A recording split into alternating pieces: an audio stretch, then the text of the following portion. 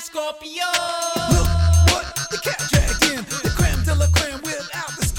Oh, welcome back into the Great Scott Show, the Great Sports Callers Open Think Tank. Joining me now, Ragin Cajun analyst. You have heard him in the booth over the years. Ragin Cajun alum, that would be Mr. Chris Lanaux. Chris, good morning. How are you, my friend?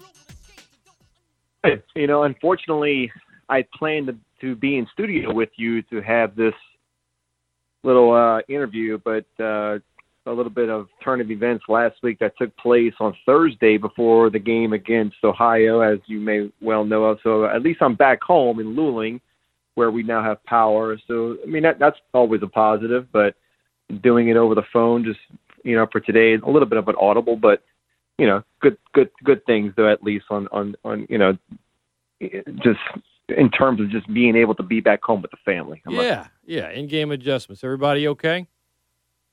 Yeah, everybody's fine. Of course, my younger daughter of 8 years old caught COVID. She tested positive on that Thursday morning, so I had to throw in a wrinkle in terms of calling a game with Jay. Gave Jay a call around lunchtime to let him know the news, and due to contract tracing, he advised it's best for himself and everyone else to just go on home, try to stay quarantined, which we did. And a big thank you, a big shout-out to Richie Falco, who stepped in nicely and performed nicely with no preparation, I must say, to do the game. And sounded great. I thought the broadcast was excellent, and they were just as good as the play on the field. And he loves to make fun of Jay on the broadcast, so I'm all for that as well.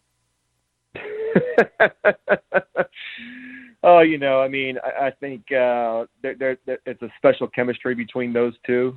They've been around together a lot longer, so, you know, until I have more time along with Jay, I'll be able to crack jokes along with him the same way as Richie Falco did. Chris Lanaux, our guest. Scared money don't make money. So when Billy said that, he probably didn't know it was going to become, I guess, somewhat of a rallying cry. But in talking to him earlier this week, Chris, he's not the kind of coach that necessarily, like, seeks out that kind of attention. And yet he recognized right away, listen, if it's promoting the program, yeah, let's get it. Let's roll with it. And I know, you know, the athletic department and many others have done so. And for that game against App State at home in a few weeks, they're going to be giving away shirts with it. And the moment itself, though, it was right there. It was the only call he was going to make. They just got in. But it seems like when it comes to risk assessment, they usually, not always, I mean, I'm not saying they're batting 1,000, but it seems like when you factor in analytics, risk assessment, when to go for it, when not to, it seems like they have a pretty good feel for this. I feel like in the Napier era, and maybe you could correct me, Chris, I feel like most of the time they've made the right call. It doesn't always work, but, you know, goal to go, do you go for it? Do you try for 3? Do you punt here? Do you go for it on 4th down? He usually dials up a good play, and I find that more times than not, it works out. Well, each time you have gone for it on 4th down, and when I was working along with Jay for the first 2 games, him and I both agreed that it was a time of the game where we felt like we needed to go for it on 4th down, whether we needed momentum, we needed to keep the defense off the field. So I agreed with just about every attempt that we made for going for it on 4th down against Texas in week 1. Now, where I say the surprise of this all is who have we called upon just about every time to convert on the most critical down in football, and that is the true freshman Montrell Johnson out of De La Salle. I mean, we have called his name from the get-go so far throughout 3 games, and I think that has been very, very glaring that he trusts his freshman, the big body running back, 5'11", 200-pounder, to get the necessary yards that he needs to keep the drive going, or like we saw last week against Ohio, to eventually score. So that has been very promising. And, you know, back to the quote, I must say, when I heard it, I didn't really know too much about it, but my buddies were telling me the origin of that quote was from a rap song. Mm-hmm. So if there's anybody listening out there who knows a little bit more than me, but I also heard the commentators in the Louisville Central Florida game the next day on Friday, they referenced that line and they paid homage to Billy Napier when it was one of the 2 teams, either Louisville or Central Florida. I'm not sure which one, when they went for it on fourth down, they used the quote the day later. So I thought that was pretty glaring. That was pretty cool to see. So definitely it has gone viral nationally. It's great, too, because he said that he told all the coaches before that play call. So what do you want to do? He said, scared money don't make money. And then he called the play. Like, he was saying it.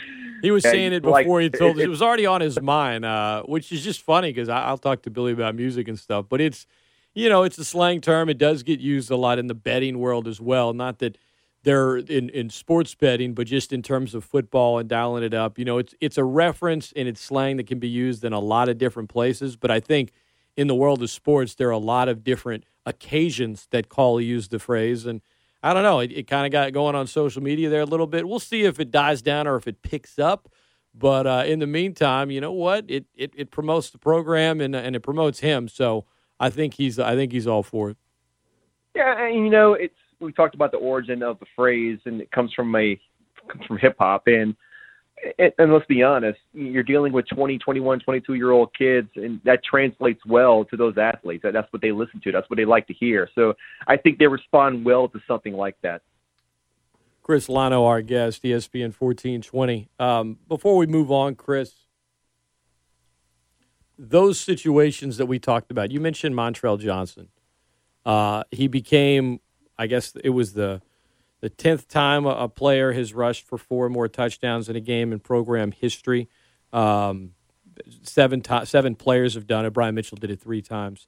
I say that, but Elijah McGuire and Alonzo Harris, they had 5 touchdowns in a game, and each had 4 in another game. So it's more than that. But reality is, Johnson, to get the call in those 4th and shorts, and for it to maybe not be a Chris Smith at this point, where I know they loved running back by committee. It's what they've done, and and yet I say that like you had Raymond Kale, you had Alonzo, you had Trey Regis, you had Elijah Mitchell, and then you had Mitchell, Regis, and Smith. And even though you've always sort of had the last couple of years a 3-man backfield, they always kind of had a pecking order as well. Maybe one game someone else's number would get called a little bit more than another, but they always seem to have a slight pecking order. Even if you wanted to call it 1A, 1B, 1C, there was still a pecking order. Where are you right now? How would you rank the pecking order of the Ragin Cajun running backs? It's a great question, and it's one that I was kind of thinking about after the game on Thursday. When we get the depth chart every week, earlier in the week, we typically see Chris Smith and Amani Banley and then Montrell Harris or Montrell Harris as the Johnson. 2nd or 3rd string running back. Will that ever change? Or basically, is that depth chart kind of set in stone? Chris Smith, he may come out and start the football game, but he may play one play, and next thing you know, boom, Montrell Johnson, you insert him in. Although Chris Smith may have gotten the start, you see a guy like Montrell Johnson with the bulk of the carries. And I think with his body type and what he allows you to do offensively, this ability to run in between the tackles, I think he right now could be your best option regardless of classification. And another thing, I was at that Texas A&M football game. I want to say it was 4 years ago. It was Hudspeth's last season. So Trey Regis and Elijah Mitchell, they were both freshmen on the football field. And I got to say, I'm watching Montrell Johnson, and it's like I'm comparing apples to apples. So I'm trying to split hairs. They're nowhere near, or I should say, Elijah Mitchell and Trey Regis are not the runners back in their freshman season as the way Montrell Johnson is. I mean, I think he is a step ahead from where they were 4 years ago, and we see where they're playing right now in the NFL on Sundays. So I think this kid is leaps and bounds ahead of where he should be, where we had hoped he would be. But he's a special player, and he's not running like a freshman. There was a particular play against Texas, and Cody and I, we alluded to it during the break, where when he had to convert on a 4th down, or it may have been a critical 3rd down, it was only a 1-yard gain, but it was a very savvy, impressive 1-yard gain he did, the way he was able to sidestep the defender and able to just lower his shoulder and hit the hole, and knowing what he had to do to keep the drive going. It just looked like a veteran-type move. And I remember looking at that time thinking, okay, he gets it. He knows how to run with the football. He's not just a very talented athlete. I think he's very smart above the shoulders. So, once again, it's another running back you can mix into the fold that's going to be very special for the next 3 or 4 years.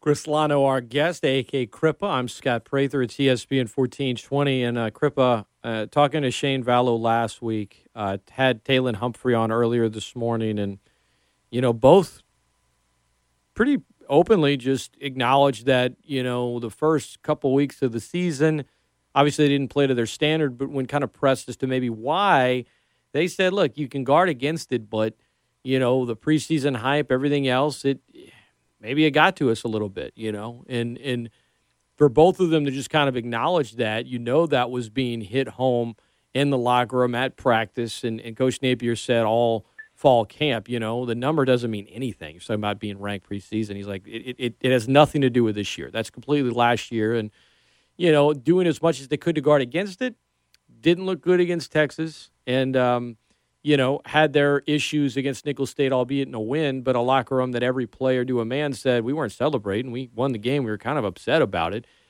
Much more of a celebratory atmosphere after the win against Ohio, as Lorenzo McCaskill put it after the game. We played Ragin Cajun football, as he described it. Imani Bailey said, we were running violently.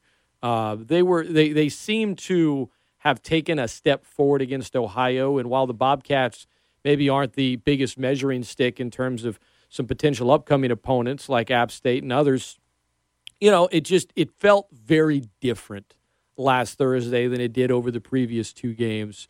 How hard is it to maybe not buy into a little bit of preseason hype, and how easy or difficult is the whole idea of flip the switch? I don't think it's ever that simple, but just from a mental standpoint, where are you at with the Cajuns right now from the first 2 weeks of the season to what they showed last Thursday night?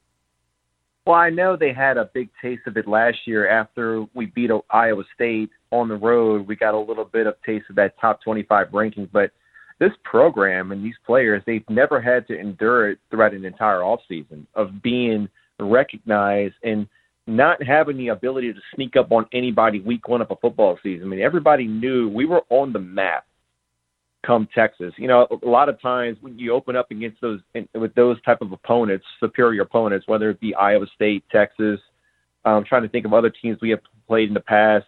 We played Texas A&M. We've opened up against LSU. We've always considered those games map games. But you go to Austin week one in 2021, you're already on the map. Texas knows about you. And I remember just watching Sarkisian and those players after the clock hit zeros across the board. I mean, they were celebrating like it was a big victory because it was a big victory. So, I mean, to me, that was always going to be a challenge of itself. I knew it was going to be tough to go in there and run the football against a very stout front seven against the Longhorns, in which it was. I mean, their two linebackers, Brockenmeyer and Overshawn, were maybe the best tandem that we'll see all year, and their front four was very formidable. And Nicholls did a lot of the same thing. They also had very veteran-like players along their front seven as well. And, they had very good gap accountability, and they played well, and you got to give credit to them. Now, one thing we saw against Ohio I felt was glaring, and it came on the opening play. You know what I'm talking about? On offense. Fill me in. We ran the speed motion, and we gave it to Dante Fleming to open up the football game. Oh, yeah. And it's something that we have not done in the first 2 weeks. Now, let me go back to after we played Texas to give you a little bit of inside information. I know of a guy that knows Terry Joseph, the secondaries coach for Texas, very well. They used to coach together at Louisiana Tech. And one thing that Terry Joseph said, I thought this was very glaring, that when preparing for Louisiana, something that we did not do very much last year, when we ran the orbit motion, it's almost like a half-circle motion with the wide receiver going around the quarterback in the pistol formation, if you know what I'm talking about, in the speed motion. To me, I've always believed there was a lot of smoke and mirrors. We never utilized that into our offense that much. It was just a lot of motion to try to create confusion on the defensive side of the ball. Well, Texas decided to come out and just not pay any attention to that. And the linebackers just stayed true to their gaps in the middle, in between the hash marks.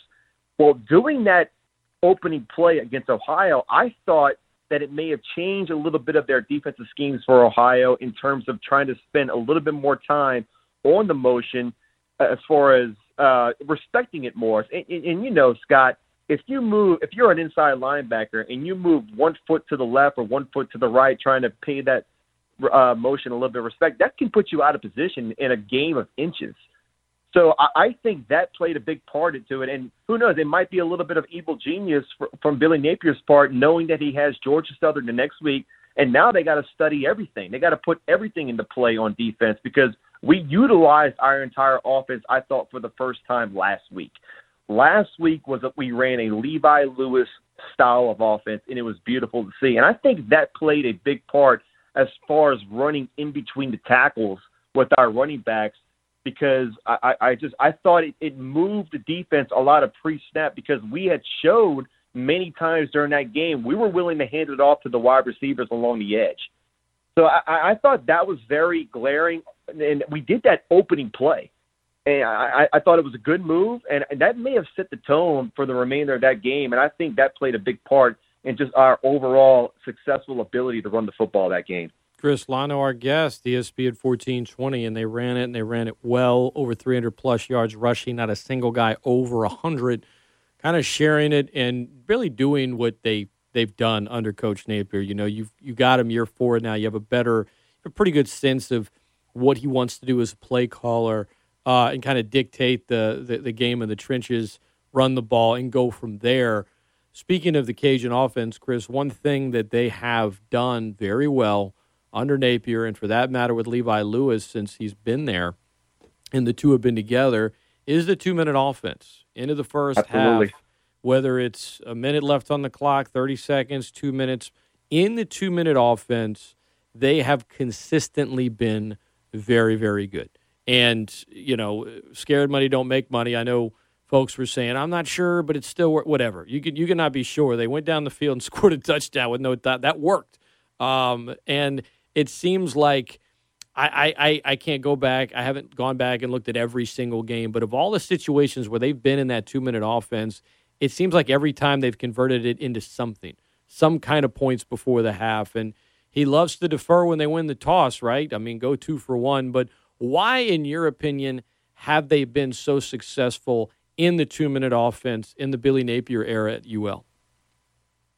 It could be maybe a sense of urgency, and I think maybe quick tempo is the kind of style of offense that Levi Lewis likes to play. And I don't think there's any argument he is the best 2-minute style quarterback, 2-minute offense quarterback that we've ever seen at Louisiana. And I can't think of another. I have not done the numbers, and I'm not sure if the numbers are available, but I'd like to know his overall success rate of getting any kind of points on the board in the 2-minute style offense. Would not be surprised if it's anywhere above 90%. And I think, you look at the talent across the board along the wide receiver position. I just think it's, in their heads, it's go time. It's time to rock and roll. Now we can finally use our athletic ability to run up and down the field. And our running backs, they're very athletic, and they like to catch the ball out of the backfield. So I just think maybe it's the type of personnel that we possess that plays a big part in just our overall success with the 2-minute offense. But I also believe that it takes Levi Lewis several possessions to finally get going. And one thing we had not seen yet, we saw a little bit of it against Ohio, but I'd like to see more of it. And we did it a lot the last couple years with Levi Lewis, is you try to get his arm going early in the football game with the quick outs. Down the sideline, you play a numbers game, you do bunch formation with 3-man wide receivers, and you throw it out. It's almost like a quick screen pass just to kind of get his arm going. And my theory with Levi Lewis, by the time the 2-minute offense comes, he's starting to feel himself. He's starting to get more into a rhythm. He's been a slow starter for us in the past 3 years. That's just fact. And I think that plays a big part in why Billy Napier likes to defer in the opening kickoff to try to get his defense on the football field, because Levi has shown to be more of a second-half player. On the defensive side of the ball this year, Chris, you were very high on the depth and the talent in the secondary. They struggled against Nichols. They gave up some yards against Texas, and they did fine against Ohio. We're going to see how good the Bobcats are or aren't. But to say that the entire team improved in week 3 compared to the previous weeks, that'd be accurate. So I don't want to I don't want to not give credit to the secondary, and while giving credit to the others. They played better against Ohio, but I guess I was kind of bullish on the Cajun secondary. I feel like it's one of the better ones in the group of five. You were very high on the talent there. How would you grade their performance through 3 weeks? And Georgia Southern isn't a team that likes to sling it around a ton. They throw it more than they used to, but they're gonna run the triple option as for the most part. Well, I don't know how much the secondary will be tested in terms of coverage this week. It's really just about fundamentals, technique, and not over pursuing. But in terms of the secondary thus far, where are you at? Letter grade if you want, but through 3 games, how do you feel about it? I think so far it's been average, maybe a little bit above average in terms of what I think our ability is in the secondary. A little disappointed against Texas. I thought a lot of times on third down when we had decent pressure against the quarterback, I thought we could have done a little bit better on the back end of helping our defensive line. Against Nichols, we tried to double up Dixon in the second half, and that didn't really work out too well for us. I thought our secondary got lackadaisical at the end of the football game on a drive that we thought would not have mattered when Nichols scored. But I think last week against Ohio, I thought they've come to their own finally. They finally got their legs under them, and they played well. But I got to say, you're right. I did make the comment preseason that I thought that our secondary was going to be the bread and butter in terms of our overall depth. Now, having a chance to recalibrate everything after 3 games, now that we have data under our belt, I think by far the best position, the best unit that we possess on our entire team is our defensive tackle position, whether that be the 3 technique or the nose tackle, because Mason Narcisse and Dalvin Hutchinson, they have arrived.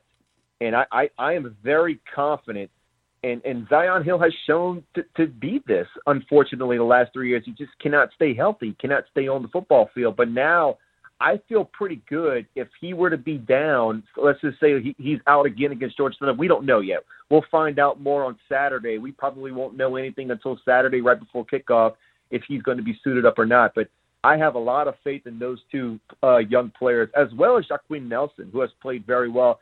So I think our bread and butter 3 weeks into this season is definitely in the interior of our defensive front. We have recruited very well there. We have signed a lot of good players there over the last couple of years. It's definitely coming into fruition. You mentioned Hutchinson, Big Sauce, Taylon Humphrey up there in the front as well. He told me earlier this morning Hutchinson's benching, well over 500. So I would say they got a little. And let me tell you something right now.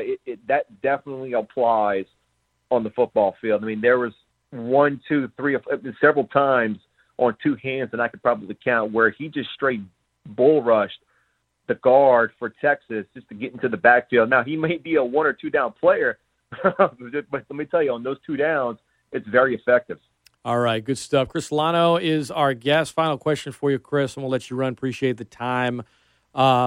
Give me your prediction. What are you looking for this Saturday in Statesboro as Louisiana takes on Georgia Southern? Okay, so let's look at the lines. I'm looking at it now, and it's a 13.5-point spread where Louisiana is favored. I thought 2 years ago, going into Georgia Southern, I thought that was Levi Lewis's coming out party, especially on the first play of the fourth quarter, that nobody has any clue what I'm talking about right now. But he converts a long third down to Peter LeBlanc, opening up the fourth quarter. And from that point, I thought Levi was coasting pretty well as a quarterback for us. But going back, it's going to be a raucous crowd. They have a very, very good student section that shows up. It's one, I've always said it's very special. It's very endearing to when you have a stadium in the middle of your campus, and it shows. It really shows with their student section, and they're going to be out there supporting their team, and it's going to be a fun matchup, especially to watch on television. But I've got to review a little bit of Georgia Southern because I thought I wasn't too sure if I was going to have to go out and fly with the team to broadcast the game along with Jay Walker, but instead that's going to be Richie Falgout along with them, which is totally fine. But I see a big victory because one thing, they fired Ron Hudson, their offensive line coach, a year ago. And I think, they've lost a little bit of their edge on offense. They don't look as physical as they once were, running that power triple option that they've been known for 50 years. And, with this quarterback, they have shown with Justin Tomlin that, they may come out and throw the ball on first down. So it's a little bit of an identity crisis, I think, that they're going through. They're trying to change the offense to run a little bit more spread and throw the ball down the field. But it's just I think they're just having issues trying to discover who they are as an offensive scheme. And, I do think Shai Werts, he was a better runner with the football the previous 4 years for Georgia Southern. But Justin Tomlin, he showed last week on film against Arkansas on a big 3rd and 11 on their own 24-yard line. He got outside of the pocket and just ran down the field unscathed against the entire Arkansas defense. So he has that ability. I don't think he's as aggressive as a runner as Shai Werts was, but I think this game's going to be close at half. But I think eventually the depth, especially along the offensive front and the defensive line for Louisiana, they're going to pull away, and I can see a set. I'm going to go with the 34-14 like victory. That's my prediction. That is Chris Lanaux. Crippa, always appreciate the time, man. Love the analysis, and I'm sure we'll be talking soon. All the best to you and the fam. Thanks a lot, Scott. Thanks for having me on. As always, that is Chris Lanaux. When we come back, he mentioned the line. We're going to take a look at some of the betting lines around the world of football coming up this week, both NFL and pro. Where to look? 5 games that I feel pretty good about. Don't go anywhere. That comes your way next here on The Great Scott Show, ESPN 1420 and .com.